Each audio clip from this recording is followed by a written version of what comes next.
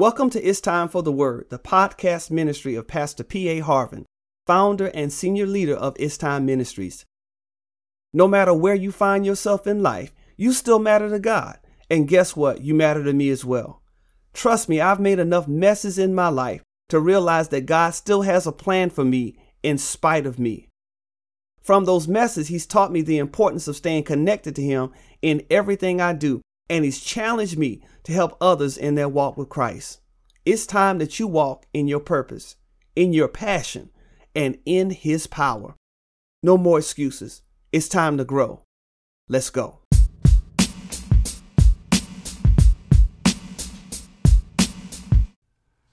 The holy car. I'll never forget. You know, when you first get your first car and you're all excited about it. My first car was a 1989 Ford Escort LX. Let me tell you, you couldn't tell me anything. I thought I was riding high on the campus at the University of South Carolina doing my thing. And about 4 or 5 years later, after I graduated and started my career and trying to get myself organized, all of a sudden I had problems with the air conditioner. And because I didn't know anything about working on a car, I let that air conditioner be an excuse for me to get rid of that car. Yeah, I had just paid it off, y'all. Got it, everything serviced, had already had the transmission rebuilt, had put on new front suspension, had everything else well with the car. But the only problem the car had is it wouldn't cool right. And because of my ignorance, because I assumed I've already put this money in this car, I'm not putting any more in it, I didn't even take the time to really find out how much it would really cost. So I used that as my excuse. By this time, I was really getting closer to the Lord, and I had joined the church and was starting to grow in the things of God. And I wanted a new start on life, and everything was new. And I just believed that God wanted to give me something new. And so what I did was I used that car as a symbolism of the old Patrick. And I decided I needed a new Patrick. So y'all, I went out looking for a new car with my toe-up credit, with knowing that I couldn't afford it, but I was going to trust God and I was going to get my new ride. I was going to walk by faith and not by sight. And so time would have it, as I kept looking, I went to this car dealer and I found this Mazda 626. 1995 Mazda 626. And you couldn't tell me anything. It was perfect. It was cream. It had oscillating front vents and it had all the features and buttons and bells and whistles I wanted. But one thing it also had, it had a hefty price tag. And I know that I don't have the money. I'm barely making it right now with a roommate.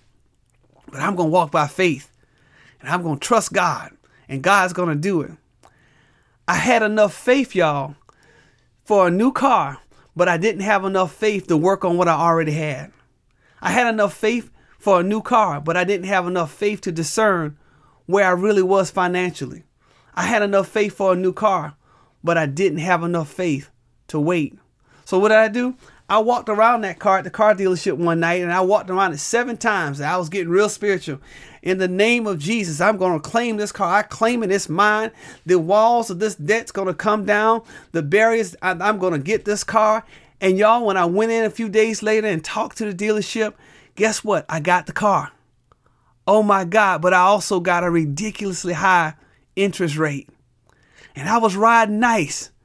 But even though I was riding nice, I was watching the gas tank because I knew I couldn't ride long because I didn't have money. That car, I made it holy. I made it the point of my faith. I made that car seem like it was more important than anything else.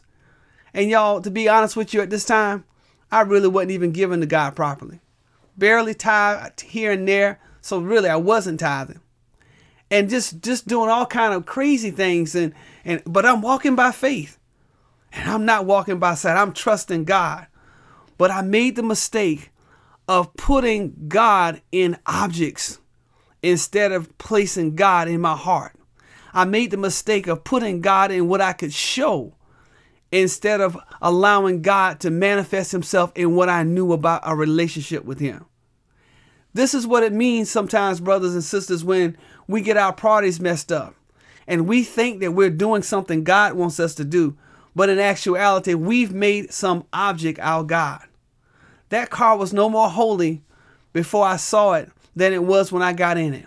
No matter how much oil I poured on it, no matter how many times I walked around it, that car was far from holy. That car ended up being a source of great debt and a burden to me financially. Even when I first got married, that car was still lingering alone, having problems, eventually got wrecked. And that car continued to be a source of burden. As a matter of fact, when I got another car with my wife, that car, even though it was long gone, was still attached to the new car by negative equity. Yeah, that thing that doesn't go away. Just because you get rid of something, sometimes you still get stuck with the consequences of past poor decisions. And now I'm trying to move forward, but I'm still dragging along a car that I don't even drive anymore. I don't even know where the car is. And yet I still owe thousands of dollars on a car that I called holy. Proverbs 10:22 say that the blessings of the Lord maketh thee rich, and they add no sorrow. So why did I have all this sorrow with a car that I called holy? It's because, brothers and sisters, that car had become a priority to me instead of God. Proverbs chapter 3 verse 5 tells us, trust God from the bottom of your heart. Don't try to figure out everything on your own.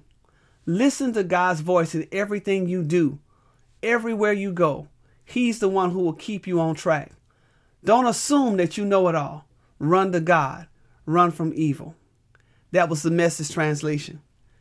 Had I trusted God, God would have made sure that I had exactly what I needed for that season of my life. But in the midst of me trying to hurry God, in the midst of me putting other things first, I looked around and saw everybody else driving nice and everything and having nice things. And I just assumed that because I was on fire for Jesus now, that meant I was supposed to have the fat ride and I was supposed to ride nice. But I really wasn't trusting God. I was trying to make myself seem like I was something God hadn't prepared me to be yet. That was my holy car. What's yours? What is that thing in your life that you want to hold on to more than anything? That thing that you're pursuing, that God is nowhere near it. All because your priorities are not together. Put God first. Seek ye first the kingdom of God and His righteousness. And God will give you what you need. God will give you what you desire, because your desires will become what He wants you to have. Don't make the mistake I made of driving a holy car with a bunch of holes in my wallet trying to keep up with it. Make sure that you trust God. Keep your priorities together. Don't buy a new car before you have a place to lay your head. Before you spend a bunch of money getting in debt on something that's going to depreciate from the very first time you drive it off the lot, put some money away and get some appreciating assets, something that's going to grow, something that's going to bring in interest, something that's going to make you better in the future. Spend that time in the Word of God. Find ministries that you can sow into. Find things that you can do to improve yourself and your family. It's funny how we will buy a new ride, put rims on it, and people will do all these things and yet live in some of the worst conditions ever. And yet we call ourselves believers. And everybody that sees us says your priorities aren't together. My brother, my sister, God loves you so much. He wants you to have the best in life. But make sure you keep Him first. Not only in your words, but also in your actions. And when you find yourself driving that holy car that you know God didn't give to you, that thing that you know that you took upon yourself, repent of it. Give that thing to God and say, Lord, I made a mistake. I messed up here. Help me get this thing straight. Learn from that mistake and don't continue to repeat the cycle. Thank you for joining us today. If you would like to support our ministry, you can visit us at paharvin.org. Help us to continue to impact the world for Christ. And remember, no matter what's going on in your life, it's time to draw closer to Christ.